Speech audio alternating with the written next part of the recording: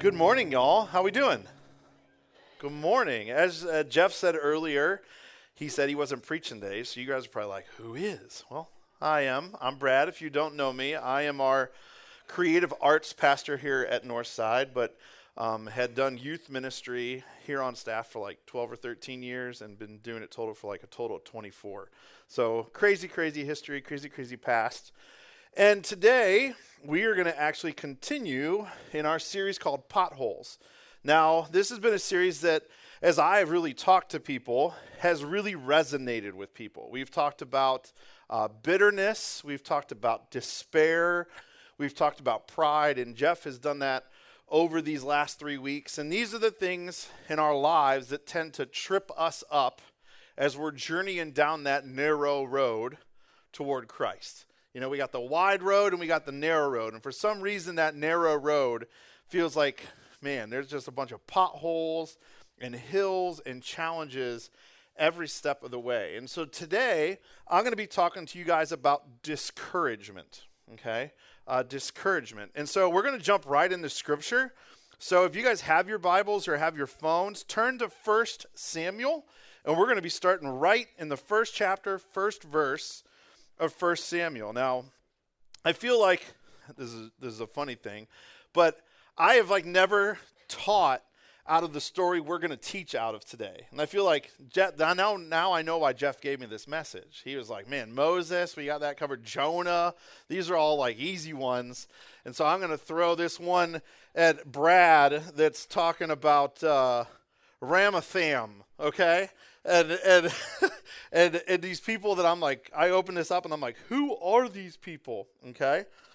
So I just want to start right off the bat here. 1 Samuel chapter 1, verse 1 and 2 says this. There was a certain man of Ramatham Zophim of the hill country of Ephraim, whose name was Elkanah, the son of Jeroham, son of Elihu, son of Tohu, son of Zup, and I don't know why I'm struggling with this last thing, an Epaphratite. He had 2 wives. Thank you. The name of the one was Hannah, and the name of the other Peninnah. And Peninnah had children, but Hannah had no children. All right? So right off the bat, we're in this crazy, crazy story that has just, man, so much going in it. We're 2 verses in, and there's already some drama that we can sense coming down the pike here, okay? What a way to start a story. We have this man named Elkanah, and he has 2 wives, one whose name is Hannah, and the other Peninnah.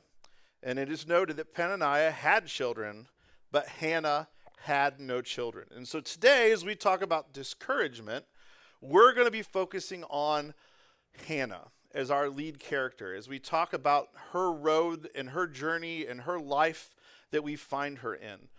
And we instantly see where her discouragement is going to be, right?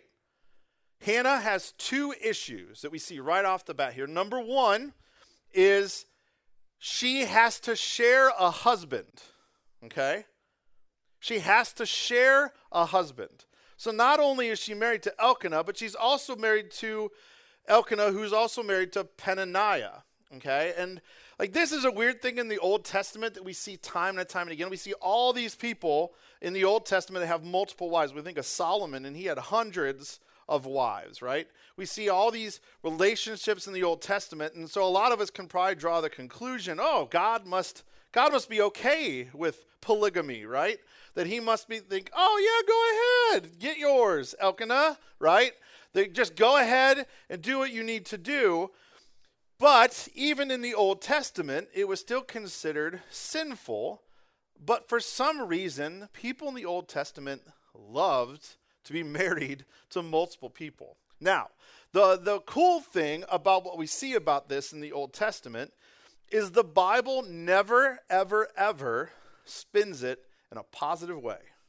There's never a single instance in Scripture where someone is married to multiple people that things go right.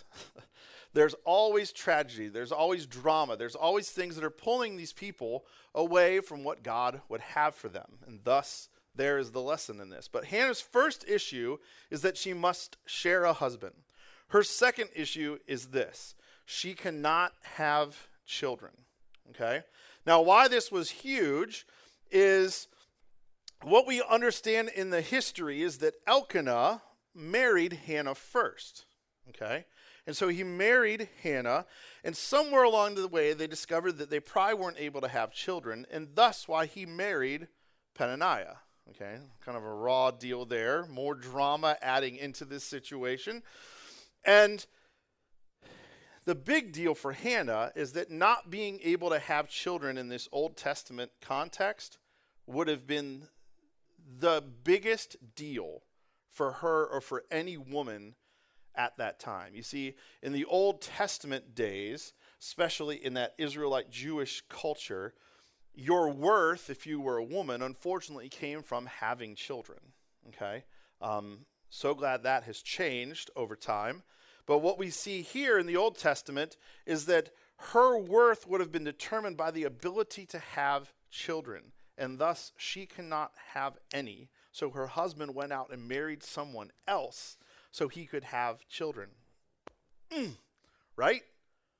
So we just see Hannah in this position where, man, just the issues that she have are stacked against her. And now you understand where we're talking about discouragement this morning, right? There's just everything is stacked against her, and she's got these huge things. So let's continue. Verse 3 through 8 is what we're going to read next. It said, "Now this man used to go up year by year from his city to worship and to sacrifice to the Lord of hosts at Shiloh, where the two sons, Eli, Hophni, and Phinehas, were priests of the Lord. On the day when Elkanah sacrificed, he would give portions to Peninnah his wife and to all her sons and daughters. But to Hannah he gave a double portion because he loved her, though the Lord had closed her womb. And her rival used to provoke her grievously to irritate her, because the Lord had closed her womb. So it went on year by year. As often as she went up to the house of the Lord, she used to provoke her. Therefore Hannah wept and would not eat. And Elkanah, her husband, said to her, 'Hannah, why do you weep? And why do you not eat? And why is your heart sad? Am I not more to you than 10 sons?' Oof. Man, there's a lot here. And we see that Hannah, again and again, is in this tough situation that is just dragging her down in her worth, in her value, and just packed with discouragement. So I want to talk about 3 things next here, and we're calling these Hannah's dilemma. And so whenever I teach, like in high school or when I teach in colleges, I say there's things called Bradisms. There are things that like I bring to the table that I just word things weirdly. So we're going to go on a little journey here for these little dilemma things of what Hannah's going through. Number 1, the pity party handouts. Verse 4. So it says they would go year after year up to this place to sacrifice. And year after year, Elkanah would provide portions for Peninnah and to all her sons and her daughters. But to Hannah, he gave a double portion because he loved her, right? Though the Lord had closed her womb. You guys ever get pity party handouts? Like when people feel bad for you and they don't know what to do, so they just give you more of something? How does that, I know that doesn't sit well with me. Like whenever I'm going through something, and just because I'm going through something, Brad, we're going to give you a little extra time on this, or Brad, we're going to give you a little bit extra over here. Now, we're not going to really try to address the situation or help it. We're just going to give you a double portion. Here's that extra little spoonful of mac and cheese, Brad, to just like help you get you on your way, to grease the wheel toward contentment and grease the wheel toward happiness. And I'm sure this didn't sit well with Hannah, because we see in here that the reason why she got the double portion is because her womb's closed. How's that for a great reason? Because of this thing in your life that is now defining you, we're going to give you some extra food. I don't know how I like how that sits. I don't know if I like how that would sit with Hannah, but that's number 1. The handouts that she received are part of her dilemma. Number 2, the heated rivalry. Can you imagine being married to someone who's married to someone else? I'm not even married. And so like even that is like daunting for me. But like I can't imagine having to compete with someone else for their love. And we read here what Peninnah does. It says that her rival, I love how it describes her, Peninnah, as her rival. Like we got like Ohio State and Michigan like chucking along, going up to this hill to sacrifice, right? And her rival used to provoke her grievously to irritate her because the Lord had closed her womb. Again, here is her issue, and here is this stuff again and again and again thrown in her face, provoking her, teasing her, mocking her as they go toward to worship God. I'm sure she was like, hey, you know why you're getting that extra portion, right? Because you can't have kids. She provoked her grievously. Man, Peninnah, come on, girl. Number 3, the aren't I enough for you? Elkanah, come on, man. Like, I'm not married, and I know that's the wrong tactic to take, right? Listen to what he says, and listen to it in that way. And Elkanah, her husband, verse 8, said to her, Hannah, why do you weep? Why do you think she's weeping, Elkanah? Why do you think? Why do you weep? And why do you not eat? And why is your heart sad? Am I not enough for you? Like, okay, Elkanah, calm down, bud. Like, we need to bring our ego down a little bit here. He's saying, I was your first love. I married you first. Isn't this thing we have good enough? Even though your womb is closed? And Hannah's probably like, no, it's not. Because I'm living in this thing day after day after day where this stuff keeps heaping on top of itself again and again and again, reminding me that my biggest identifier as who I am is what is wrong with me over who I actually am. You want to know why I'm sad? Because I can't have your children. And this girl over here is popping them out, right? You want to know why I'm sad? It's because you have a pity party for me and you keep throwing food at me. Hannah's in a bad way. So this yearly trip to worship and sacrifice would unfortunately for Hannah become an emotional death march. Because it says that this same thing, this same process would happen year after year after year, where they would go before God and they would lay all this stuff at his feet and they would pray to him and they would sacrifice to him for things to change, for life to change. And year after year, this had not been working. Is anyone familiar with that? Has anyone sat in something for so long and you just take it on the chin again and again and again and again?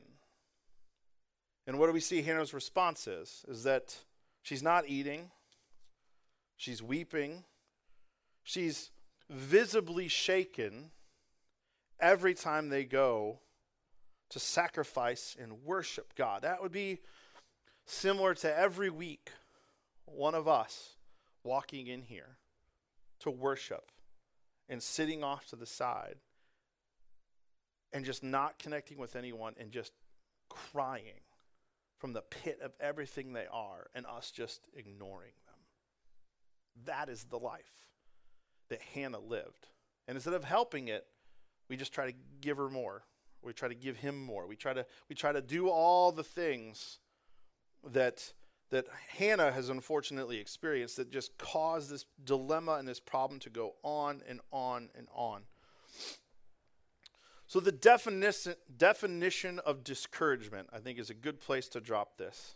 It's wishing things were different, but not having the power to do anything about them. Okay? Discouragement is wishing things were different, but not having the power to do anything about them. And so for years upon years upon years, Hannah would walk into the same situation, and the situation would play out, and she would go home further discouraged. Just the same scenario, time after time after time. Well, good news. I don't know if it's good news, but we can all relate to Hannah because every single one of us has been where she's been, right? In one way or another. There's something in our life that we wish was different, and we feel like we don't have the power to do anything about it. Things like our family situation, our jobs, our marriage, children, friend groups, sickness, talent, giftedness, and on and on and on and on. We find ourselves in these situations where we feel like the whole world is crashing down on us, and we wish that they were different, and we find and we feel there's nothing we can do about it. If you know me, I love Walt Disney, right? If you know me, you know I love Walt Disney. And I'm not talking about necessarily the company, but the man Walt Disney, if you've ever read anything on him, is so, so cool, all right? There's like one of the greatest people of like the last 100 years, most of the innovative, changed the way the world works. We know a cartoon mouse and that 3 circles form his head because of a man who created that, okay? I think we can all agree that he's one of the most successful and most driven humans of all time. Can we agree on that? Is that like a, you might not like Walt, but whatever. Did you know that he was denied over 300 times in his career? The name that is on everything now was denied over 300 times in his career. He was told no. He said, nope, that's not going to work. Your thoughts for that aren't going to happen. Nope. Number 1, his first character, Oswald, was stolen from him. And so guess what he did? He created Mickey Mouse, right? So imagine if like Mickey Mouse was Oswald the lucky rabbit today. Like, this doesn't have the same ring to it, right? Like a lucky rabbit versus Mickey Mouse. But he was under contract with a thing called with a company, Universal, and they took it from him, and so he had to leave, and he had to come up with something new. And he came up with Mickey Mouse. Pretty good win. Snow White was the first feature-length animated film of ever, okay? Like, now we know there's been 60 Walt Disney animated feature films, 60, since Snow White. And, like, we know other companies that do this and do this again. He was told it was going to be a failure. It was going to be the biggest flop in history. He went broke making that movie. It sold over 109 million tickets. If you adjust prices for inflation, it is still the top 10 most grossing movie of all time. A cartoon about a girl that lives with 7 dwarves. Like, think about that. That's insane. Disneyland. Disneyland was predicted to be the thing that would undo him, right? Disneyland in California. It was going to undo him. There are now 6 Disney resorts consisting of 12 parks worldwide, and I think last year they made like a $3 billion profit, okay? So Walt Disney, who has nothing to do with faith at all, I don't know where he sits in his faith with God, but I don't know anything about it, was able to overcome discouragement 300 times and push through and make something of himself. That's just a worldly example. But I want to give you another little definition here for discouragement. Discouragement is disappointment plus time. Okay, discouragement is disappointment plus time. So we experience things that are disappointing, and as time goes on, we experience more and more and more things till we move to a place where we sit in discouragement, that we feel like nothing we do will change anything, that nothing we do will matter, and that habit won't break. And that's where we find ourselves. That is where Walt Disney found himself, and more importantly, that's where Hannah finds herself. Year after year after year, these disappointments happen, and they build up and build up and build up, and we sit and we live in this place of discouragement. But this one time we have recorded in Scripture, she doesn't stay there. So we're going to pick up in verse 9. It says this. After they had eaten and drank in Shiloh, Hannah rose. Now Eli the priest was sitting on the seat beside the doorpost of the temple of the Lord, and she was deeply distressed and prayed to the Lord and wept bitterly. And she vowed a vow and said, O Lord of hosts, if you will indeed look on the affliction of your servant and remember me and not forget your servant, but will give to you a servant a son, then I will give him to the Lord all the days of his life, and no razor shall touch his head. Now, the whole razor touching his head thing is for those who would be to be set apart to serve God and serve God alone. So she's saying, God, if you give me a son, what I'm asking for today, I'm going to give him to you. If you give him to me, I give him right back. Right? And so in this little section here, we see what Hannah decides to be her solutions. Okay? 3 things that Hannah decides are going to be her solutions. Number 1 is she gets up. And I know, speaking out of personal experience, the getting up thing is probably the hardest step. It's the person sitting in the corner of this building, if back to our hypothetical situation, that is over there and weeping and grieving and not eating and not participating. There has to be a moment where you stand up and you say, I am going to pursue the thing that is going to change my situation. So when you get up, you have to change your situation. You have to remove yourself and get a new perspective. So I imagine Hannah, she would always go, she would always cry, she would always weep, she would always be down in the dumps sitting over here, and she was like, you know what? No more. I'm going to get up, I'm going to try something different. And so she gets up and she moves. There's this age-old thing in ministry that we always say that if we want to see God move, we need to get away from our norm. We need to do something different because we get so tied into our schedules and the things we are doing that just staying that often won't rise us up out of it. So that's why we take kids to camp. That's why we do men's retreats. That's why we go places that are different so that we can rise up out of the norm and go experience God maybe in a new, fresh way where we can hear him. This is exactly what Hannah does right here. She gets up. Number 2, she prays. I think so many times we don't do that, and that is the most important thing we can do if we want God to step in. This is something Zach has challenged me in, and Joey much like it. Every morning before you guys come in here, about 45 minutes before, there are a team of people praying over these seats, that God would move in this place, and that he might be heard by you all sitting here through the worship, through communion, through the message, whatever it may be. So know that you're sitting in a place that has been prayed over, that these words, God's words, not mine, might hit your heart and change something. Because prayer changes stuff. Group of God's people calling out to God will change things. I've seen it. I've experienced it. I've lived it. And so that is where we need to go to. Pray, just like Hannah did. She prays and she says, God, here's where I am. Come meet me in the middle. Do this. Make something happen. And the third thing she does is she hands it over to God. She just says, God, I want to have a son, and if you give me a son, he's yours. Right? Because so many times I feel like our prayers can be about what we want. Right? It's about what we want. But we have to pray in a way that we're saying, God, this is what you want. We have to hand it to God.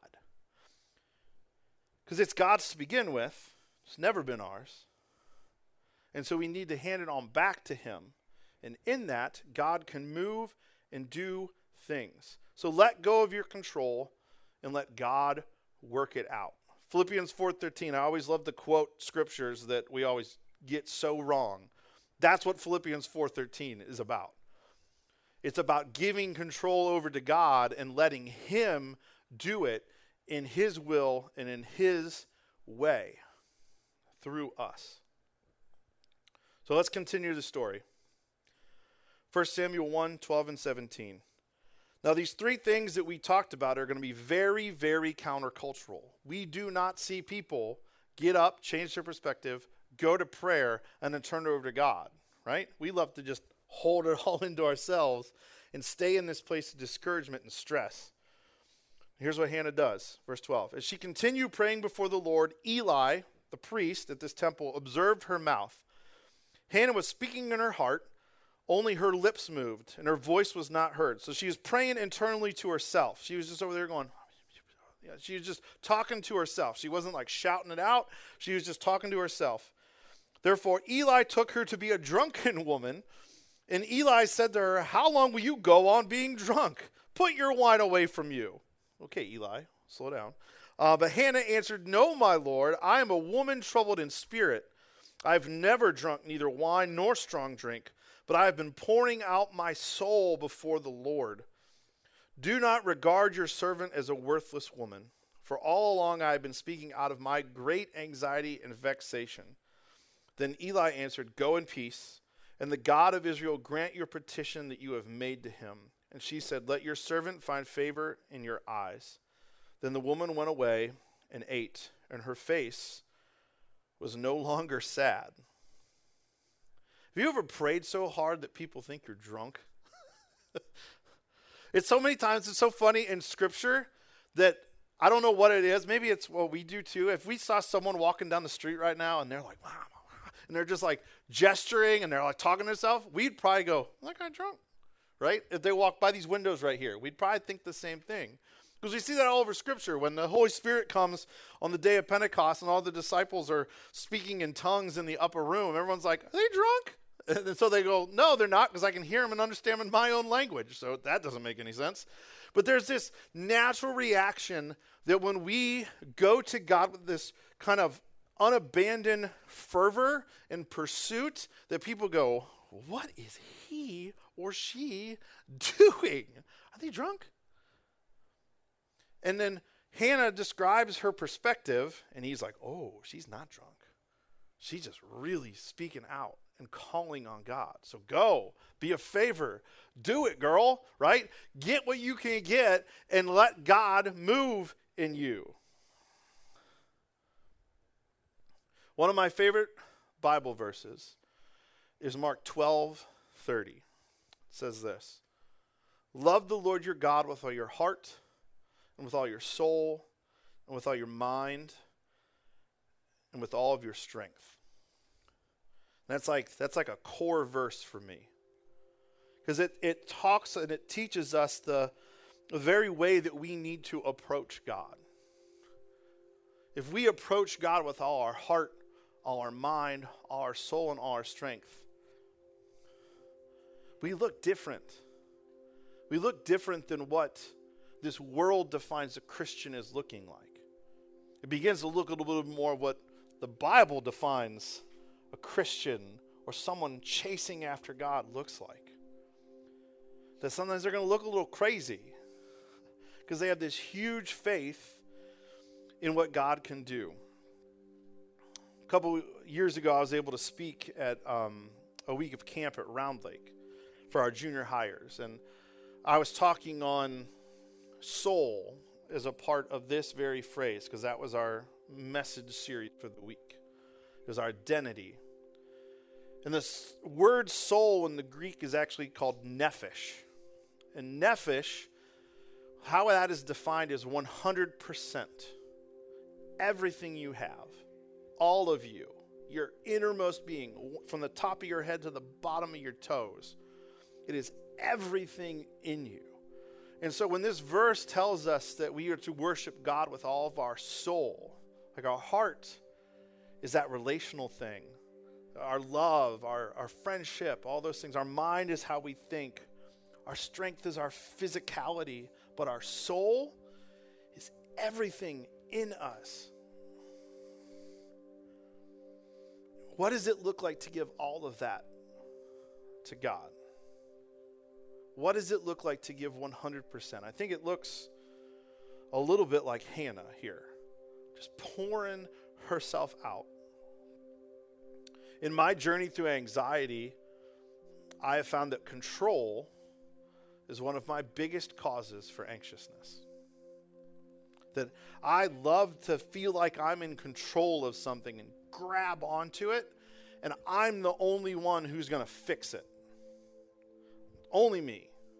And I cast this on other people too. I have to come in and I have to save the situation, and I have to say the right words and the right phrases to fix it. I do not like to give things up. I hold on to them very, very, very tightly. So when I read this story about Hannah, I understand her issues. I understand her dilemma, because in my own ways I do exactly the same thing. And time after time after time, I just hold on to stuff. And so I'm only giving 80% to God. I'm not giving my whole soul. I might be giving my heart, my mind, and my strength, but that nephesh is missing a few letters. It's a little bit off. And what I've learned is that that's not healthy. It's not healthy physically, but more importantly, it's not healthy spiritually. God asks for all of us. He asks for our 100%. And when I hold on to things, that is not 100%. And in this story, we see Hannah was not giving 100%. She wanted God to step in and change it, but she wasn't giving it. And it wasn't until she gave that 100% that we see God going to respond.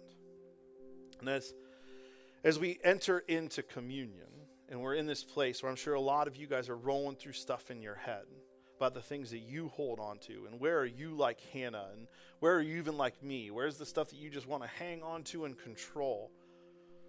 I want you guys to hear this. That every single thing that's in your mind, every single thing that you control, it was nailed on that cross with Jesus Christ 2,000 years ago. And every single thing in this room that is in our heads right now, that very thing that's keeping you from being in communion with God, from giving it over to Him, it's already been bought. It's already been won. And all we need to do is step into that. Step into that, let go, and let God take control of it. We need to get up, we need to pray, and we need to give it to Him. So I don't know what is in your mind as we talk about this. But as we enter into communion, may we give that over to God. Because He's the only one that's going to solve it. Holding on to it is going to do nothing. And so realize that the very things we take, those emblems, that juice and that bread, they represent the things that were broken to cover that. And to pry your hand off of it so that God can take it and make it into something beautiful. So church, whenever you're ready, take communion. And remember what Christ did on that cross. To pry our hands off this stuff. And for Him to conquer it once and for all. You guys can take communion when you're ready. Heavenly Father, we come before you today to give up the things that we hold on to. The things that have disappointed us in our lives, the things that have happened maybe a long time ago, that time has just made compound on itself again and again and again and again, and we find ourselves discouraged. We find ourselves in a place where we are without. And so God, I pray that we can pry our hands off of these things and give them over to you, the one who is able and the one who is worthy to take all of it. To take all of it and turn it for good. God, we thank you for your Son, Jesus Christ, who came to live a life to show us what that looks like. And to tell us that all of us are worthwhile, that no matter our issues, no matter our dilemmas, that there is a solution to whatever brings us down. So God, my prayer is that through you we find hope, through you we find joy, through you we find resolution, and that through you we find victory. That these paths that are on our road might be paved over by the blood you shed on the cross. God, we give all these things up to you this morning, and it's in your Son, Jesus Christ. It's in that name that we do pray these things. Amen. So how does the story end? 1 Samuel 1, 19 through 20. They rose early in the morning and worshiped before the Lord, and then they went back to their house at Ramah. And Elkanah knew Hannah his wife, and the Lord remembered her. And in due time Hannah conceived and bore a son, and she called him Samuel. And she said, I have asked for him from the Lord. And so that's actually what Samuel means. I have asked because I have asked for him. Think about that. She names her child that comes from this great dilemma because I asked the Lord for him. Because the only reason why I have Samuel is because I asked the Lord for it. I think that's so cool how they would name their kids back in Old Testament, that they showed what God was doing and what God had done. It's amazing to me. Because I asked the Lord for him. Okay, Hannah, thanks for that. It's so on the nose. Don't God's most amazing things seem so simple in hindsight? Like looking back on it, we worry and worry and worry and worry. And when we give it over to God, there's this amazing thing that happens. We're like, wow, man, God, you're so good. And this phrase, just when I was doing this sermon, kind of hit me. God makes unthinkable things attainable. Like they're right there. Like the most crazy, bizarre things we can ever think of, the unthinkable, complete unthinkable things, God puts them in our reach because it's what he does. And so we're going to sing one last song, but I want to share one last scripture with you today. And that's Hannah's prayer that comes in chapter 2. It says this, my heart exults in the Lord. My strength is exalted in the Lord. My mouth derides my enemies because I rejoice in your salvation. There is none holy like the Lord. There is none beside you. There is no rock like our God. Talk no more so very proudly. Let not arrogance come from your mouth. For the Lord is a God of knowledge, and by him actions are weighed. The bows of the mighty are broken, but the feeble bind on strength. Those who were full have hired themselves out for bread, but those who are hungry have ceased to hunger. The barren have borne 7, but she who has many children is forlorn. The Lord kills and brings to life. He brings down to Sheol and raises up. The Lord makes poor and makes rich. He brings low and he exalts. He rises up the poor from the dust. He lifts the needy from the ash heap to make them sit with princes and inherit a seat of honor. For the pillars of the earth are the Lord's, and on them he has set the world. He will guard the feet of his faithful ones, that's us. But the wicked shall be cut off in darkness, for not by might shall a man prevail. The adversaries of the Lord shall be broken to pieces. Against them he will thunder in heaven. The Lord will judge the ends of the earth. He will give strength to his king, and he will exalt the power of his anointed. Amen.